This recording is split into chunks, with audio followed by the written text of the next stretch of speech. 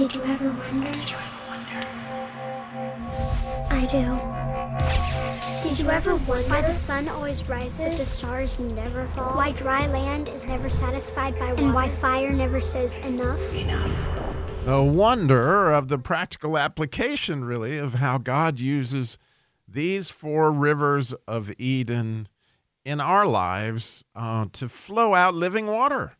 And so I just wanted to, God actually asked me to sit down and walk through this, to go back and take a review of all four rivers to see what this looks like, how connected it is to the idea of seasons and the fourth day of creation and the four rivers. So, again, we're just going to go through them and see, wow, this is the seasons of almost every day of your life. That starts out with the Pishon, right? Which is the river of spring.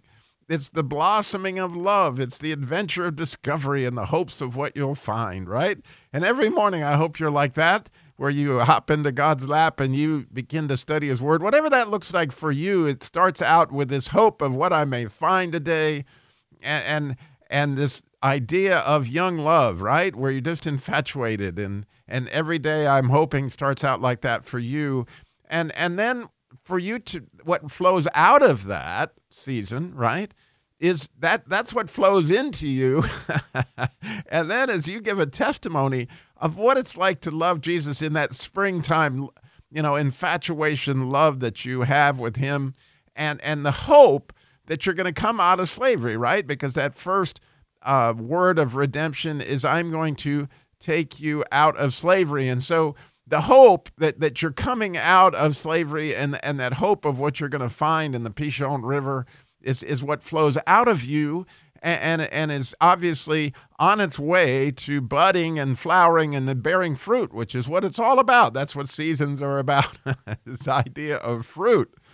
Then comes the Gihon River, and that's the river of betrothal and provision. It's very much connected to the letter Gimel that it starts with, and that idea of Jesus is uniting with you, and he's providing for the wedding. In other words, the Gimel always has to do with provision, and so he's essentially lighting our candle. And so if you're like me and you love getting up in the morning and spending time in his word, that at some point in time the light comes on and you can begin to see where you're actually going and what you're doing, and it begins to create more faith and light, and it sinks your roots down, and all that comes right into you. And so flowing out of that testimony is this season of love, of your eyes being opened to behold wondrous things, right? If you look at the Gimel section of the 119th Psalm, it says, behold wondrous things out of thy law and roll away my reproach and contempt, right? And so it's this idea,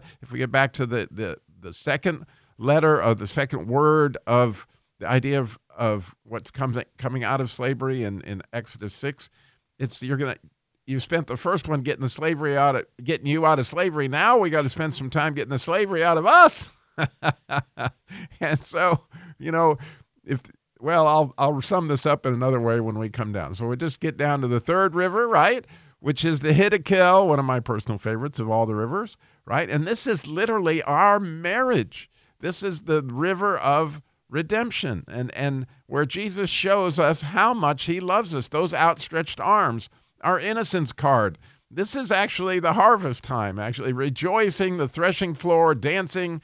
It's flowing out of it. Our testimony is what it's like to be married to Jesus, because, here it is to be actually set free and now to walk in this freedom, actually walk in your union with him. It's an amazing time of actually becoming united with his word, right? And as you become united with his word, it really becomes part of you. And that idea of that letter Het is this union between you and God. And that's why the river starts with a Het, because it is the Hiddekel River, and that idea of the kuf that's in there. So you've got a Het and a kuf, which is our statutes again. And so this river is very much connected to the idea of statutes, which, of course, is our marriage and our connection in both time and space with our marriage. So the testimony of that is what that would look like, when you actually were set free, when you actually became married and became that word becomes part of you. Like the 119th Psalm becomes part of me because I've studied it so much and looked at it, and it's just like, oh my goodness. And then comes the Euphrates, right? The fourth river is the river of Dan, and this idea of God's presence, because he's going to come take you in this season, right? This is the fourth season. This is where he is this is the happily ever after, right? He's going to come take you, and you're going to go right into the sunset.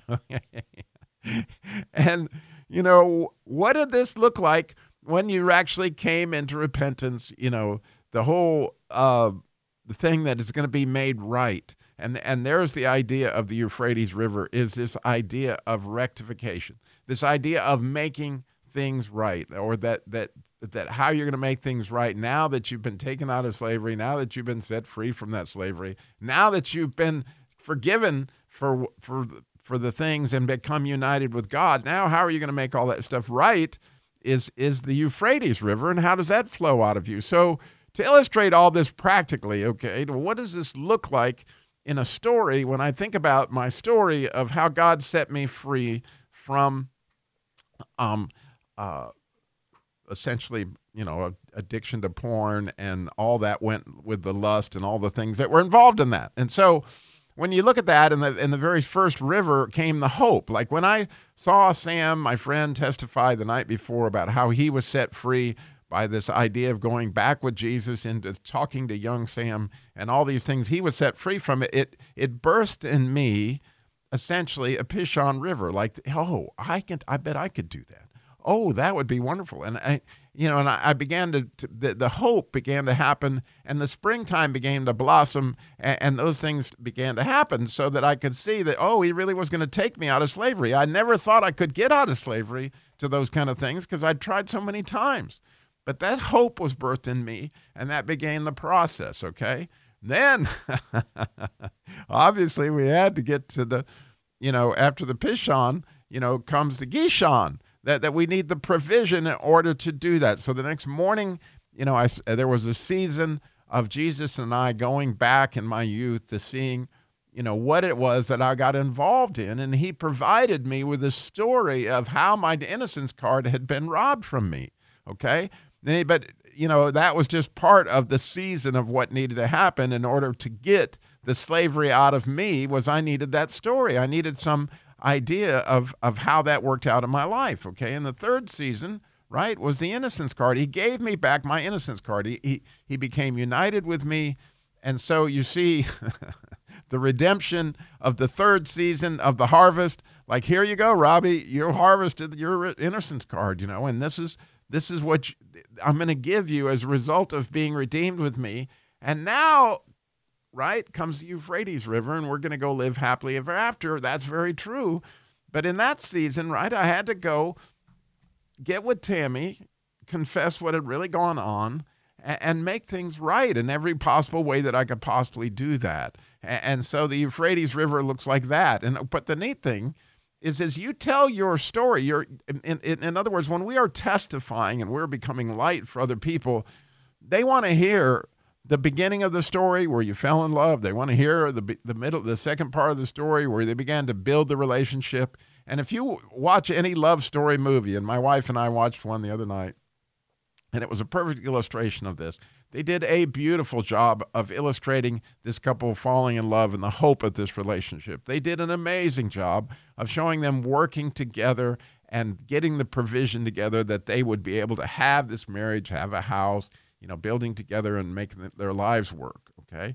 Then, the redemption, there, of course, the plot thickened, and there was another girl that the lady thought might be having his interest, which wasn't the story. In other words, Satan came in to create all this stuff that they definitely needed a point of redemption. They needed an innocence card. They needed, that moment that you would normally call, in any storyline, the climax of where whatever needs to be resolved gets resolved. And you see that in the storyline that, and then what's supposed to happen is they're supposed to ride off into the sunset, and they're supposed to be happily ever after. Well, that was the part of this particular movie that my wife was just said, That was horrible. Like, this movie was beautiful in the first 3 acts, so to speak, of creating this thing, but they didn't resolve it well. In other words, the couple didn't come together in this beautiful illustration of what it would make to make the relationship right